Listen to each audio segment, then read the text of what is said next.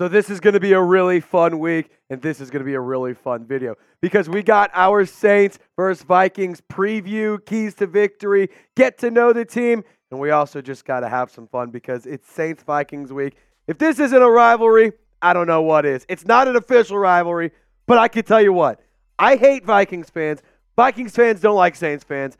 I love producer Steeps, but for this week, it's F him and only this week. And we are in a sub battle with producer Seeps and Vikings now. We are currently at 25 new subs on the week.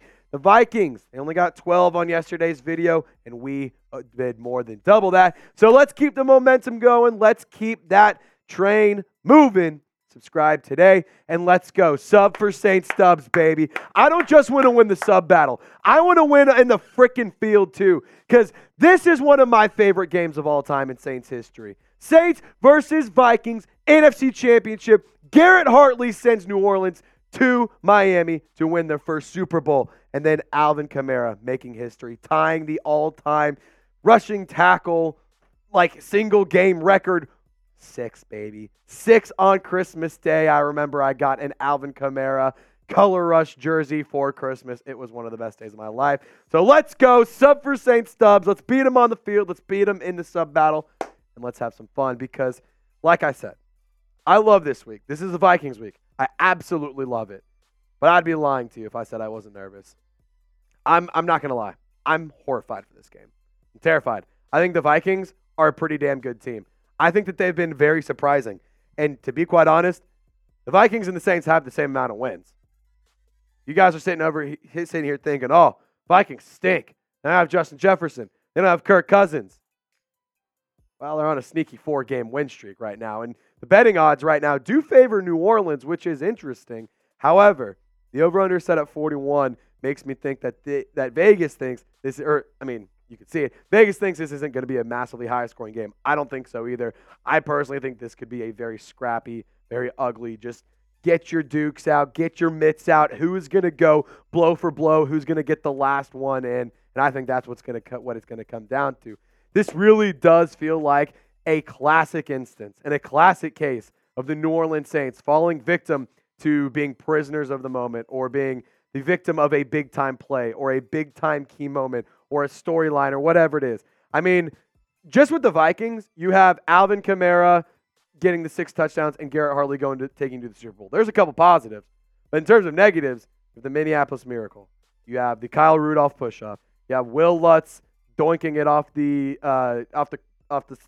field goal post in London last year. There's been a lot of crazy games for both fan bases, for both franchises against each other, and this is just another instance where I think Josh Dobbs, the whole storyline of him and how crazy it's been and how wild his success has been with the Vikings after not practicing, it just feels like the Saints could be victims of a big-time storyline once again. I don't want to see that happen. And I also don't want to see this guy play, Justin Jefferson, because, good Lord, he's a really good football player. In case you didn't know, Justin Jefferson, he's nasty. He's cold. He's really good at football. And we did get an injury update from Adam Schefter earlier today saying, quote, it doesn't sound like he's coming back this week, but it doesn't sound like he's far away either. So it doesn't seem like Justin Jefferson will be able to play.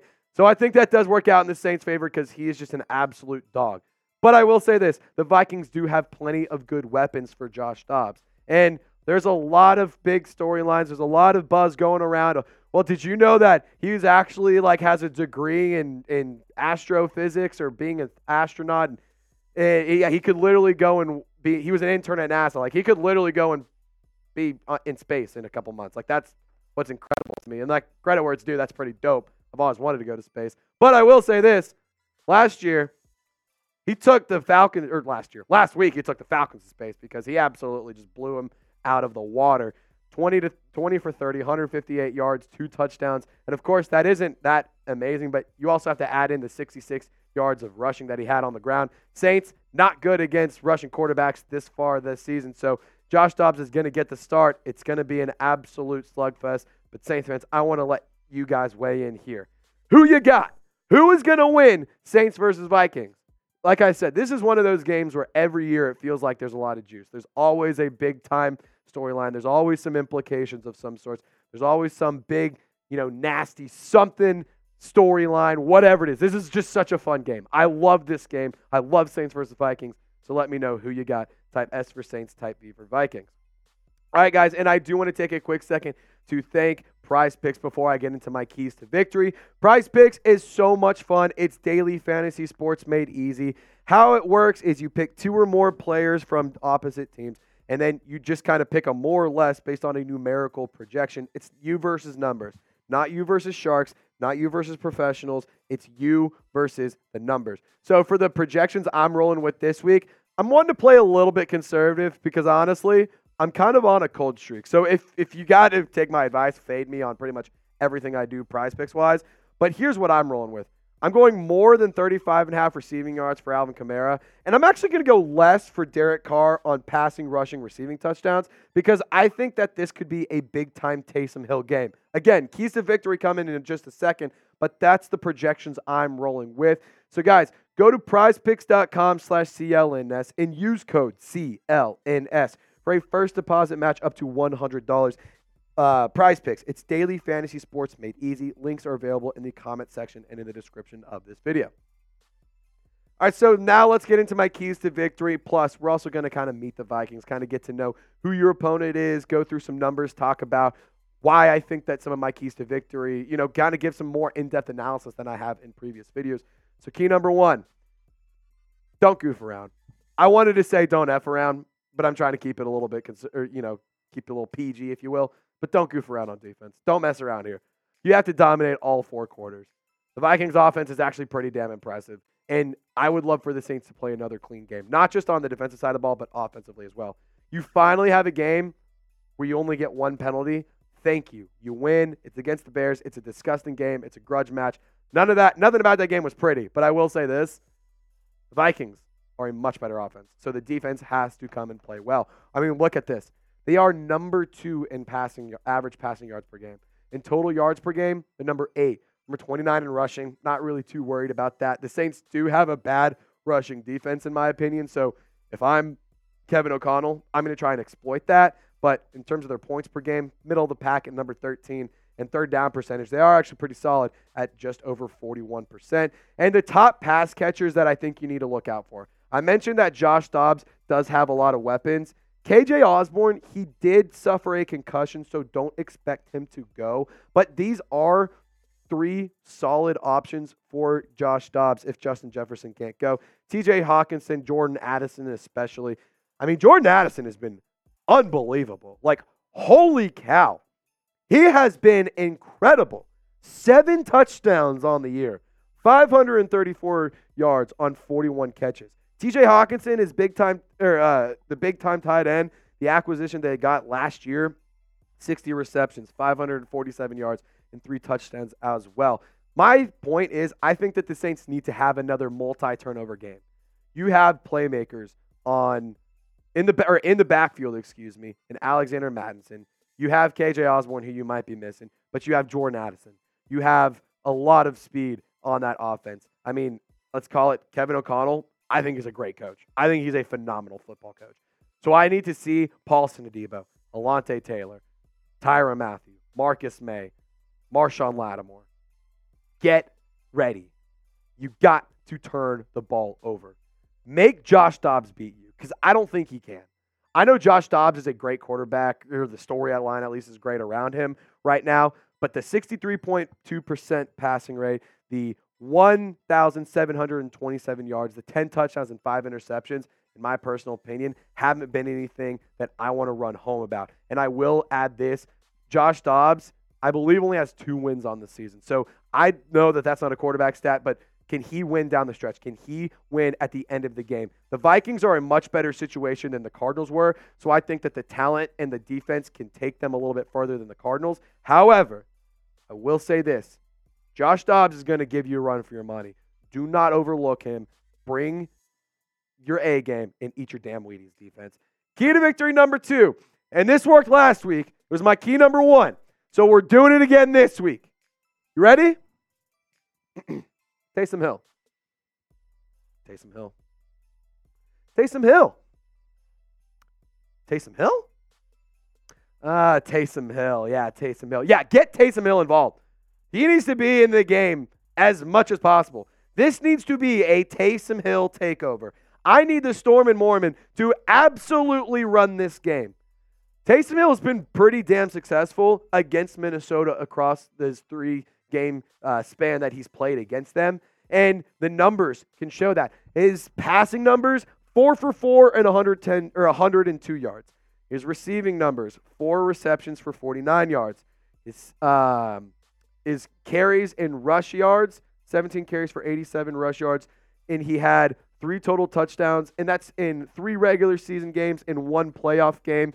Taysom Hill is an absolute rock star. You have to feed this man. Last week, he willed your team to a win. I'm going to go ahead and say it.